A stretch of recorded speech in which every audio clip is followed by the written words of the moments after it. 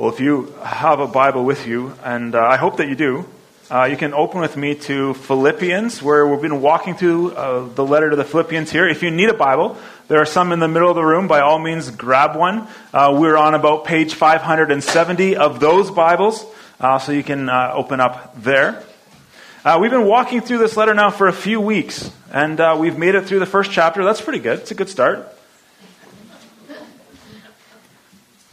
And one of the reasons that we are highlighting, that I'm highlighting, bring your Bible, have a Bible with you, if you have one, open it up here, is because I'm actually have stopped or slowed down putting Scripture up on the screens. And there's a very deliberate reason for that. It started a few weeks ago, practically because we zipped through 2 chapters in a morning.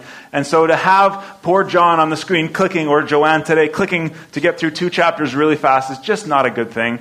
But more than that, even more important than that, is we want to know how to find things in our Bible. And so there's something about, even if it's opening up on your iPad or phone and getting to your YouVersion app, which is my personal favorite one on my iPad for what that's worth. Or if you open up our physical, like they still make them like this, actually, with paper, and they're good. They work just as well. It's a little harder to get from place to place there than a digital one, I suppose. But when we open up our Bibles, I want us to see these things. I want us to see how the things are connected. I don't want you to have to rely on me or whoever is speaking to say, this is here, trust me. I want to show you how we got there as well, because that's more important, that we can navigate our way through our Bible. So if you have one, open up there. Last week we finished Philippians chapter 1, and we saw Paul move from kind of introducing this almost love letter to the church. It seems like it's his favorite church in Philippi. And he wrapped up and he moved from, hey, I'm so thankful for you. This is how we're praying for you. This is going on. This is my attitude for me. Living as Christ, dying as gain, is where we were last week. But in verse 27, he moves into teacher mode. He kind of sets aside the love letter a little bit and steps into teacher mode. And in verse 7, he says, depending on the translation, he says, hey, only this, that there's one thing. Let your manner of life be worthy of the gospel. A different translation highlights the same verse a bit different. He says, hey, just one thing. As citizens of heaven, live your life worthy of the gospel of Jesus Christ.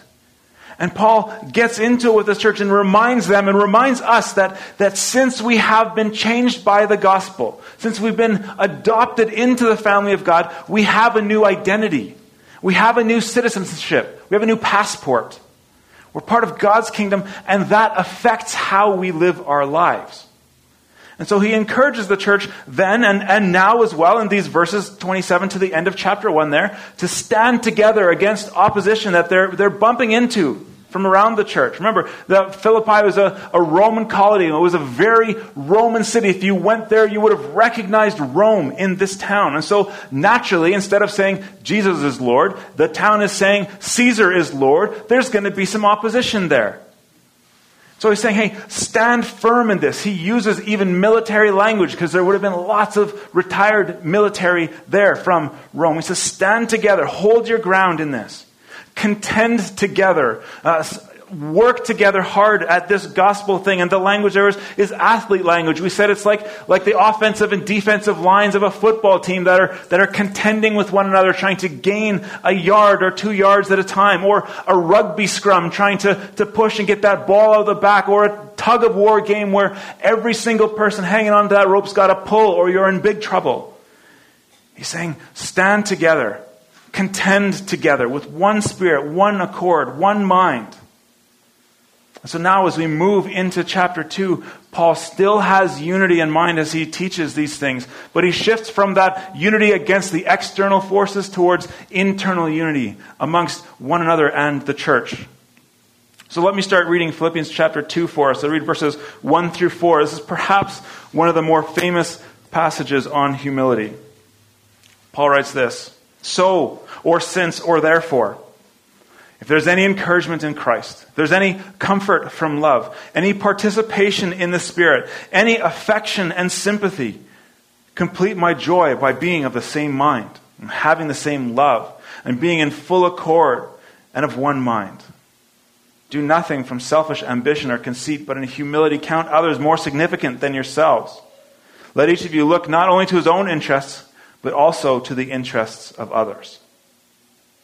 Paul shifts and starts this sort of internal examination with these 4 if statements. But something's a bit lost when we move from Greek to English, in that these if should probably be better understood as since or because statements. One writer says we could think of these ifs as if as indeed is the case. There's certainty here. These aren't questions. He's like, hey, hopefully you found some unity here, so this was true. But rather he's saying these are true things. Because of these things, you can have unity. And he says these 4 statements are the basis for unity in the church. He says there is encouragement in Christ. We have the blessing of knowing him and being found in him. He's saying there is consolation of love. Jesus' love comforts us. He's ours and we're his. And we get to know God's love, and his love helps us and makes us love others. He says there is fellowship with the Spirit. This word fellowship is the same word from verse 5 in chapter 1 where Paul talked about his partnership with the church. This is a united front. So not only is Paul united and partnered and striving towards something that costs with the church, but he's saying, hey, we're also partnered with the Spirit of God who helps us and motivates us and keeps us going. And finally, he says there is shared affection and mercy because Jesus has loved us so well with an amazing love.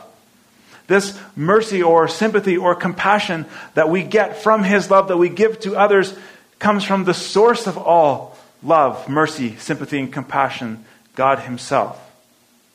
So Paul dives into this chapter, moves into this section being very warm and pastoral. Again, he loves this church and he wants to remind them of the blessings that come from Christ before he challenges them. Because verse 2, he starts and he gives the only command in this passage where he says, complete my joy, or make my joy complete. Paul wants his favorite church to be united. He knows that is the most important thing after the gospel, is that they are united around this thing. Another New Testament writer, John, says something similar in 3 John 4. He says, I have no greater joy than this, to know that my children are walking in the truth, that they are together, that they're headed on this road together. That just brings me joy. As a parent, when your kids get along, it's an amazing thing, isn't it? Sometimes the little rugrats, it's like they're friends even.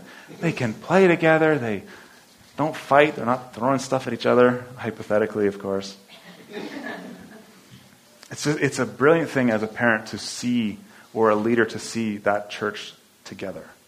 So what does this unity look like? So he gives us 4 examples. He says, hey, think the same way, have the same mind. Don't all, commit to just being sheep and thinking one way because someone told you to think that way, but be unified in mission and vision, the way you're thinking, the way you're viewing life. Have the same love. Be of full accord or united in spirit, and be of one mind. Be focused. Know where you're headed. Know how you're going to get there, and work together, strive together, contend together. Because Paul knows the opposite is true, that rivalry will split churches. Rivalry will divide congregations, and it's something that we need to be aware of in every area of our lives, but here in our church as well. That rivalry will split us in ways that are not helpful. He goes on, says, do nothing out of selfish ambition or vain conceit. He says the aim here is Christ-centered humility. Jesus' example for us was that he had all the glory. He had every glory. And yet, as we're about to see, he made himself nothing for our sakes.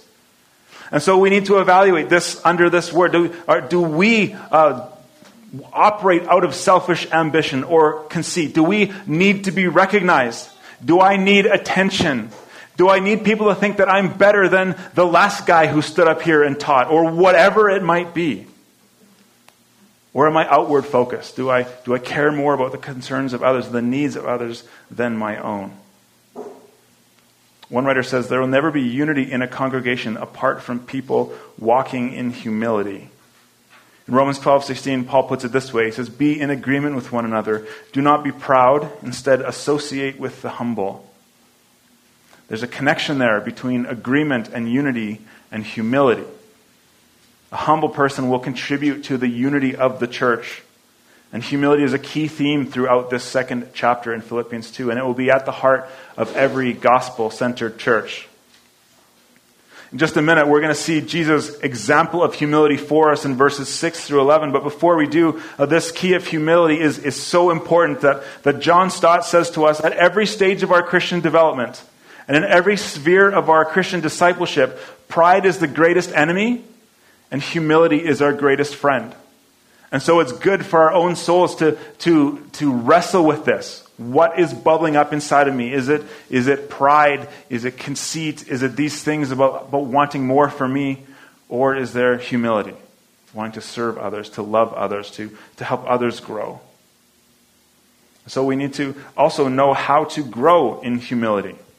For our own good, for the unity of our church, and for the good of our witness to the world around us too. We need to know how to grow in humility. So one pastor named Tony Merida has put together a list of a few disciplines that are necessary for us to grow and shape and work on our humility. So let me share them with you as someone who hasn't got it all figured out, but rather someone who also needs to grow in this in my own life too. He says one of the first ways we can grow in humility is by reflecting on the cross of Christ. A song we often sing, How Deep the Father's Love for Us, reminds us that it was our sin that held Jesus on the cross. There's no pride at the foot of the cross. We're all broken. We all contributed to that. So we can grow in our humility by remembering Jesus went to the cross for us. Second, we can grow in humility by reflecting on the glory of Christ, who Christ has become because of his work on the cross. And we'll see this in a small way to begin in verses 9 to 11 in a bit. Third, we can grow in humility by reflecting on God's word because the Bible shows us Christ's humility and his exaltation. When we come to the Bible, we need to come to it with humility, not assuming, well, I've read this chapter before, I know what's here, let's just get on with it so I can check it off the list and get on with my day. But we come looking for God to speak to us.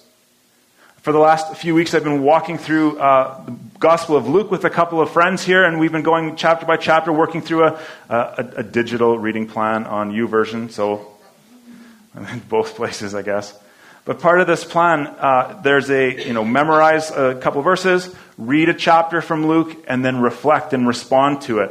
And sort of the template for response that this plan has given us is called a Hear Journal. So we highlight with the H a verse that stood out for us. We explain what's going on in that passage. So maybe it's, well, Jesus is teaching a parable here. We apply it to our own lives, and then we respond to the passage of how that will affect us going forward. And so one of the brilliant things about doing this, again, we're in, I think, chapter 17 this morning, so it's been 2.5 weeks or so, is we all come to the text knowing that respond piece is coming after we read the chapter. So you come with that humility. We come with that humility of, okay, God, Luke is fairly familiar, his gospel. What are you going to teach me out of this today? And what are you going to stir up in my heart that I need to work on today? And the brilliant thing about doing this together is now I've got 2 other guys that I know how to better pray for because of what God's stirring up in their life. And I know that I've got 2 guys that are praying for me too as I say, listen, I am a disaster in this piece. And God reminded me of this again this week. So we need to come to God's word with humility and ask him to continue to speak to us and teach us through it. Fourth, he says, we grow in humility through prayer. Praying is a humbling act, isn't it? You have to humble yourself to pray. Because we're saying to God, listen, I need something here, something beyond me to help me, to bring peace, to give me answers or whatever else. And as we pray, we do what Peter says in 1 Peter 5. We cast our cares on the Lord. We cast our anxieties on God. And finally, we can grow in humility through serving others, to put others ahead of ourselves, just like this passage says. The early church grew because they served a different kind of king. They lived as citizens of this new kingdom, and they lived lives worthy of the gospel, and we are called to do the same. Now, the rest of chapter 2 gives us 4 examples of this kind of humility. And it starts out with this amazing passage where Paul lifts up the humility and the subsequent exaltation of Jesus. And as we read this passage of Jesus' work, we should be led to want to imitate his example, to emulate his example, and to also, it should bring us to a place of worship and adoration of him as well as Lord of all. So let me read it for us, starting at verse 5. Paul says, have this mind among yourselves, which is yours in Christ Jesus, who, though he was in the form of God, he didn't count equality with God a thing to be grasped, but he emptied himself by taking the form of a servant, being born in the likeness of men. And being found in human form, he humbled himself by becoming obedient to the point of death, even death on a cross. Therefore God has exalted him and bestowed on him the name that's above every name, so that the name of Jesus every knee should bow in heaven and on earth and under the earth, and every tongue confess that Jesus Christ is Lord, to the glory of God the Father. Here's Jesus' example for us. How countercultural is it? The challenge for us that Paul gives us here is to adopt Jesus as our model. His death as our central outlook and our central mindset for our lives. Instead of living to get more and more and more and more, instead we are called to imitate Christ, who came and he gave and he gave and he gave and he gave. This, I think, is one of the most amazing passages of Scripture. It's a very succinct gospel message. It flows nicely. And so I would challenge you, if you are looking for something to memorize, pick this one.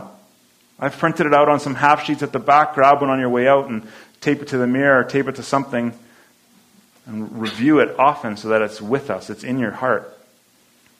These verses seem like they might be an early hymn or an early creed. This might have been something that the first churches used as a worship song or something. Maybe it seems like it might be there. Notice how it's structured, and here too is why I want you to be looking at this in your own Bibles. The Bible I've got in front of me has it as just sort of half a paragraph, but there's explicit and intentional structure here. Verse 6 starts with God and eternity. Verse 11 finishes the same way with God and his glory. And there's a hinge in the middle on verse 9 where Paul says, therefore, or since, or because. You can circle that in there. It's okay to write in your Bibles too. Let's circle that. Therefore, God has highly exalted him. That's the hinge of this whole passage. Now, one could write volumes on these few verses, but we're going to just do a quick sort of high-level view through them. These verses 6 through 11, they teach us both doctrine and ethics. It emphasizes for us the humility of Jesus, who became a servant and died on our behalf for the glory of God. And now, because of his work on the cross and the resurrection that followed, he's now exalted as our true King, our true Savior, and our example. When we come and look at the cross, one pastor, commentator, D.A. Carson, says we can view the cross from 5 perspectives. Probably at least 5, but he lists 5 for us. The first is we can look at the cross from God's perspective. That Jesus died as a payment for our sins. 1 John 2 talks about that a little more explicit than here.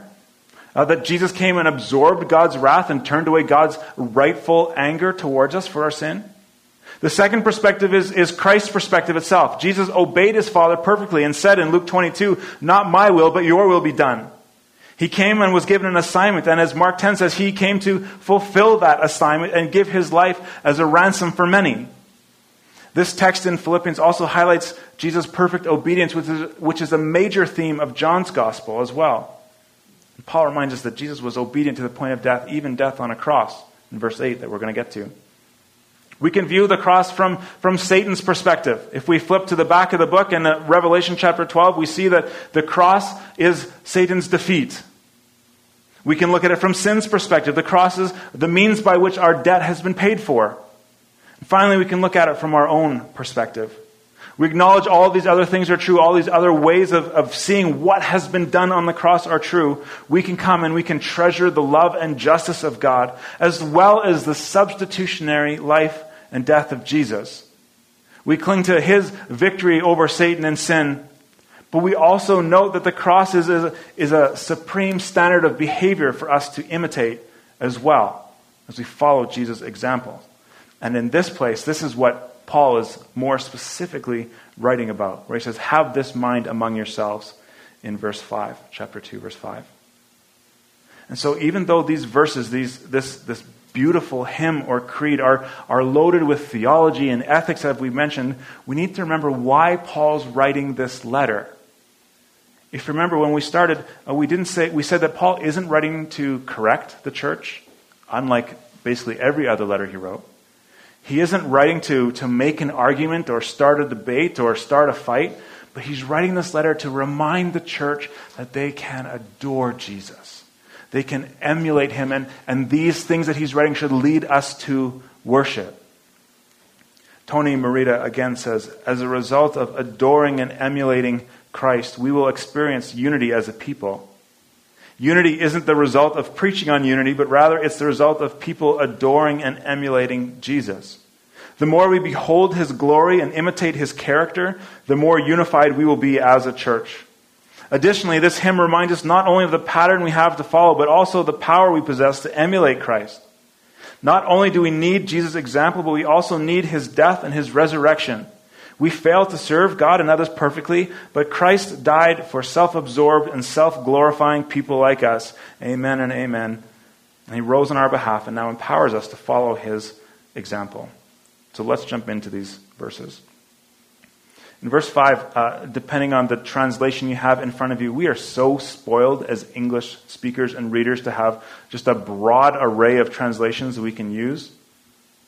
But this is in a bunch of ways. One says, make your own attitude that of Christ Jesus. What we read from the English Standard says, have this mind among yourselves, which is yours in Christ Jesus. Have the same attitude Jesus had. Think of yourself the way Jesus thought of himself in the Message. In your relationships with one another, have the same mindset of Christ Jesus in the NIV. All kind of surrounding the same idea. And Paul's commending the attitude and kind of commanding the church here that we need to have the same attitude as Jesus so that we will stimulate humility and unity in the church. But there's a corporate element to this language too. He's not just saying, you, individual, get more humble. I don't know about that being commanded to be more humble works, but he's not just saying, hey, work on this in your own hearts, though he is. But he's saying, hey, as the church, you need to aspire to this and pursue this attitude together as well. And so as we prepare to look at this, again, brilliant hymn of Christ, keep this point in mind. And we need to ask ourselves regularly, is the attitude of Christ my attitude as well? Is this the way I want to live or strive to live? Do I go through life trying to get and collect more and more and more? Or do I go through life trying to give and give and give and serve and serve and serve? Corporately, is this our mindset as a church, as a congregation, to serve and serve and serve? Are we a group of people that's known for our humility and compassion? Important questions that I'm not sure we can answer in a morning, but ones that need to keep rattling through our minds. So, through this letter, imitation and following others' example is a theme, especially in chapter 2. So, Paul starts with our perfect example, Jesus. These verses 6 through 11 break nice and cleanly. Speakers always love when verses just kind of fall apart into 2 points for us. We're going to look at Christ's humiliation and then Christ's exaltation. So, verse 6 to 8 first.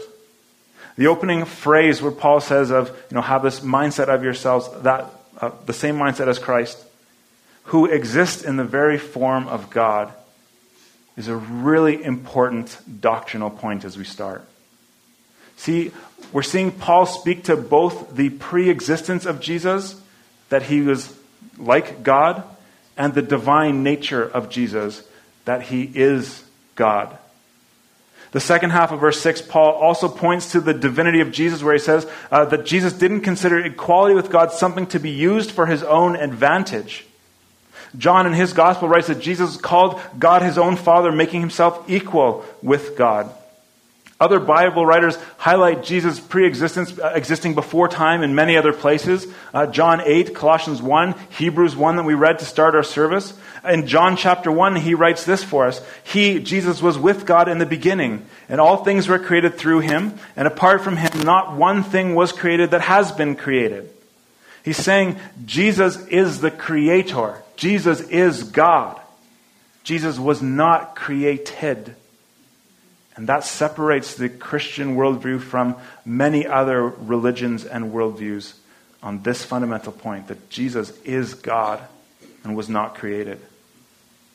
It's important, too, for us to see that Paul doesn't say that he appeared as God, but rather that Jesus existed in the form of God. He's saying Jesus continued to be in very nature and essence God, which is just what the writer of Hebrews said, too, in Hebrews 1. The word form here doesn't speak to kind of an external appearance or outward shape, but he's talking about the essential attributes. He's talking about the inner nature. That Jesus had that same essential attributes, those same inner nature as God did. And just another verse, in verse 7, Paul uses the same word of form, saying that Jesus was in very nature a slave. He went from God and he added this slave nature to himself. He was both fully human and fully divine, which is one of those fantastic mysteries of the faith of how Jesus did both at one time. But that's what the Bible teaches. Fully God, fully human. And so in every generation since Christ walked the earth, we've had to contend for the biblical view of who Jesus is and what he did. Today we'll still hear things like, maybe he was a good teacher, maybe he was a prophet, he was a good man, he was a good example maybe for us to follow. Just the idea of who Jesus was is what really matters, all of which are false. We must, as Paul challenged us last week, stand firm, contend for the faith, and defend the glory of Jesus Christ. We have to keep teaching these things to those around us, to our kids who are growing up in a world where we're just a phantom Christ, or Christ is a simple person, a mere man, a funny religious sage are good enough. If we go back to the Old Testament, Deuteronomy 6 says, hey, when you sit down, when you walk, when you lie down, in everything you do, teach these things. And so we need to do that with the person and work of Jesus. In verse 7, we read that Jesus emptied himself, or made himself nothing. So we've got Jesus as God and being the very nature and essence of God and having the same rights and privileges as the creator of the universe, but then he emptied himself to come to us. He let go of his divine rights. A.W. Tozer puts it this way, he veiled his deity, but he didn't void his deity. He added humanity, but he didn't surrender his deity. He was both at one time. One writer illustrates this idea of Jesus emptying himself by relaying a story that he heard from an African missionary. And it's paraphrased this way. I think it's helpful for us. The story is that in this one particular village in Africa, the chief is the strongest man in the whole town.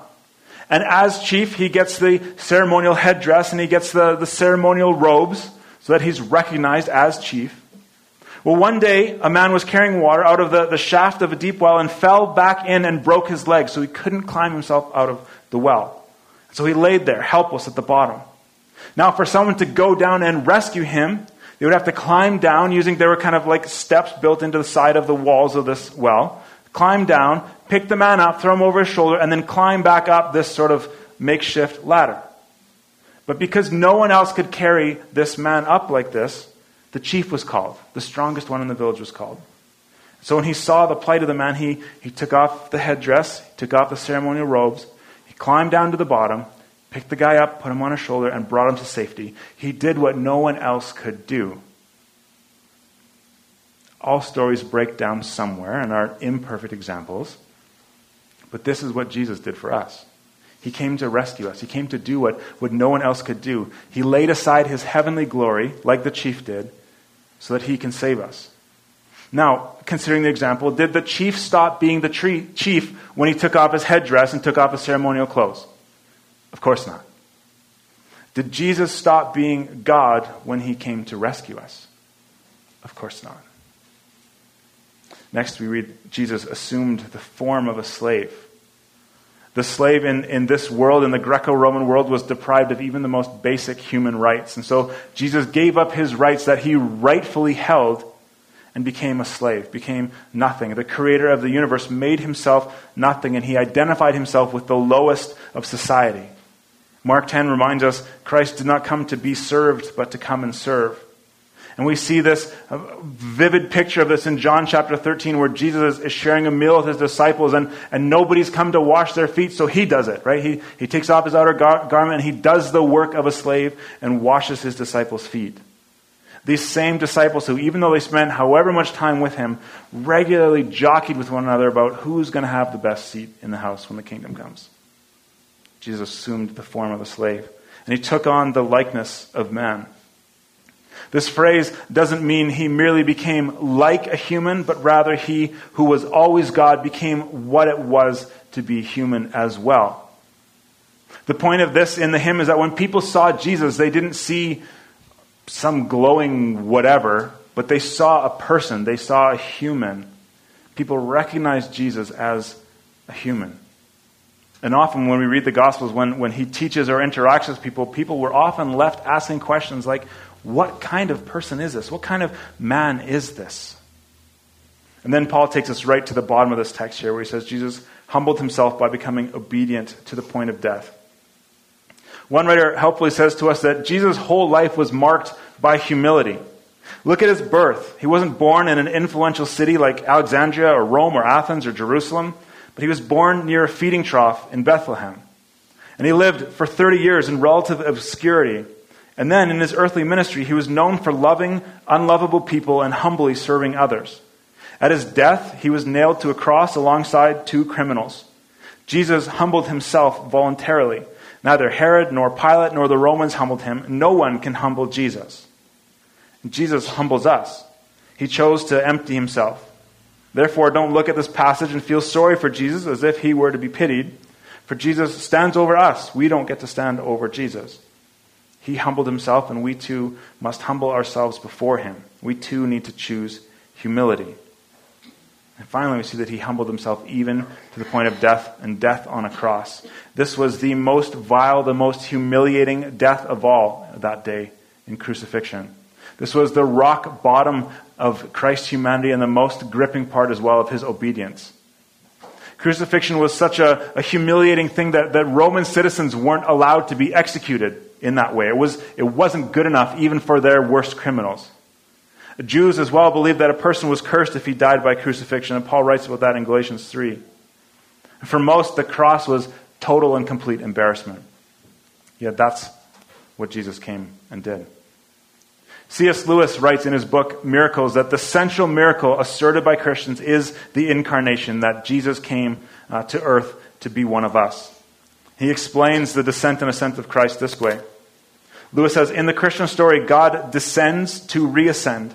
He comes down from the heights of absolute being and into time and space, down into humanity.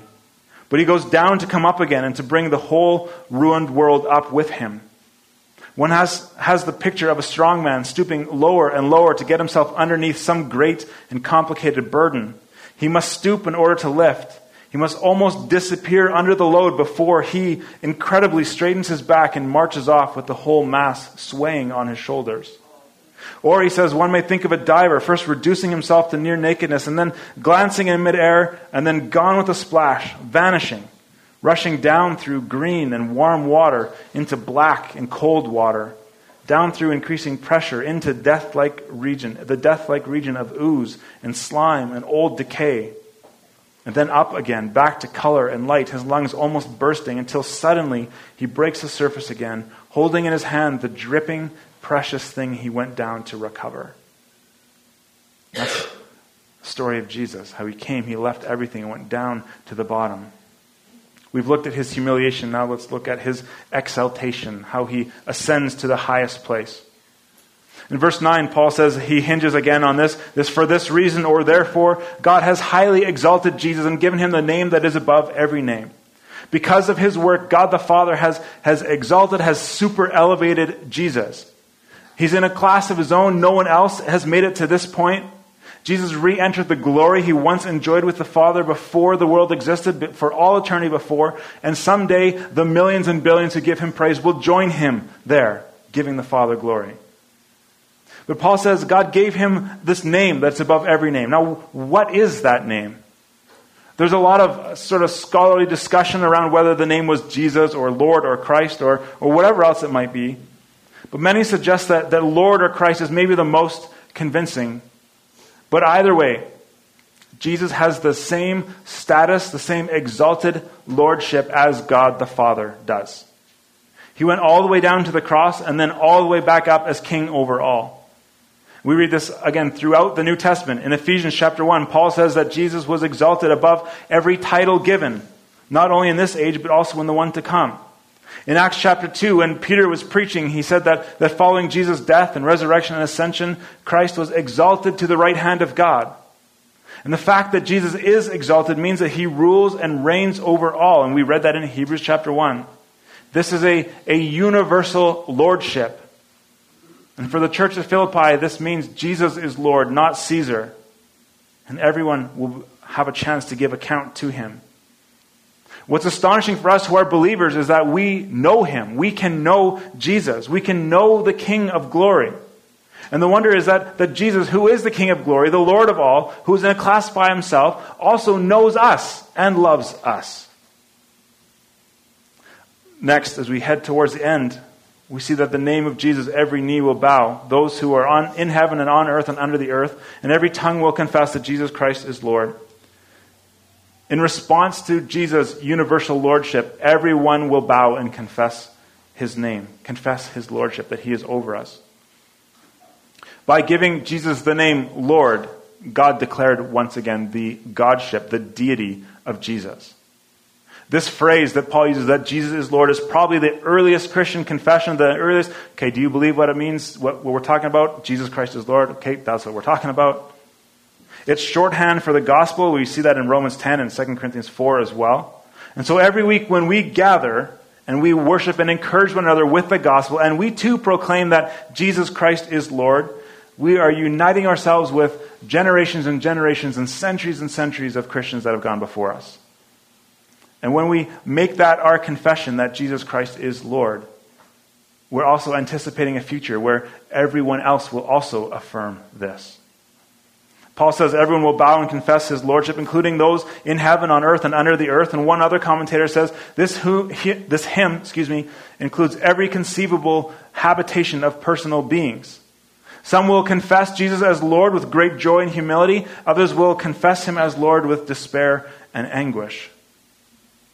Everyone from every age, though, the text teaches us, will do the same. And so this hymn has an already not yet dimension to it.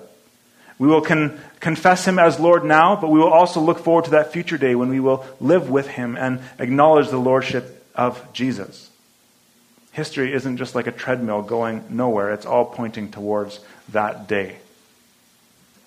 Finally, Paul writes that we will do this to the glory of God the Father, in the end of verse 11. Jesus' whole life and death and resurrection and ascension all bring glory to God as Father. And here we see that even among the Trinity, there is no rivalry. There is only delight and honor. And it's remarkable when we think about it that with our human brains, we think about it, I guess, that Jesus didn't do this to get glory for himself. Even in his exaltation, he sits at the right hand of the Father. He remains the model of humility for us, humbly honoring God the Father. So what do we do with this? Let me leave us with a final few application points from this passage. The first one, and I mentioned it a bit earlier, this is a great section to memorize. This is a hymn. This is an early creed. This is a great gospel few verses. It's good for us to have these sort of portable theology passages in our minds so they go with us wherever we go. And Philippians 2 is loaded with them, these verses especially. Grab a sheet at the back and dwell on it, memorize these things so that this truth is always with us. Second application point, we need to believe this passage. We need to look into our hearts and say, do we actually believe that Jesus Christ is Lord? It tells us that one day we will. Do we today live that out? Do we submit ourselves to his rulership, his lordship over our lives? Or are we living for us? We can join with the saints from all ages and say, Jesus Christ is Lord. Third, we can follow the lifestyle presented in this passage. This is the attitude and lifestyle that we should pursue. This is a letter teaching us how to follow Jesus and what is good for us. Philippians will give us several good examples of people we can follow, but Jesus is the best model. And finally, we need to tell the world about the message of this passage. This is a missional passage. It gives us something to do. It tells us what we are called to do. The mission of the church is to go and tell the world that Jesus is Lord, so that they have the opportunity to confess and believe him as Lord, and they then will be saved, as Paul writes in Romans chapter 10. So as we recognize and memorize and believe and follow this passage, let us too adore Jesus. Let our minds be on him. Let our attitudes reflect him. Let our actions also reflect him. And all of this not for our glory, but for the glory of God the Father. Let me pray for us. God, thank you again for your word. Thank you that you give us opportunity after opportunity after opportunity to submit to it, to hear from it. Thank you that you don't give up on us, but you're always at work in us, that you will complete the work you've started in us, as we read a few weeks ago in chapter 1. Jesus, thank you for your example. That even though you had glory above all glory in heaven, you humbled yourself and you came as a servant, showing us what it means to truly live, to rightly relate to God and others and creation, to come and serve. That you were one of us. And you're obedient even to the point of death and death on a cross. And you took all the ways that we have believed in wrong things, the way we have gone our own way, the way we have trusted in things that aren't true of God and His work. And you went to the cross for those and you paid the price for those things. Thank you that you didn't stay in the grave, but 3 days later you were raised again, conquering our three greatest enemies of Satan, sin, and death, so that we can now be adopted into the family of God, that we can be called citizens of heaven, that we can be sons and daughters of the Creator of the universe. Help us too to follow your example, to submit to your Lordship, to serve one another, not to make our name great, but to make the glory of God great in our world. Thank you, Jesus. We pray all these things in your name. Amen.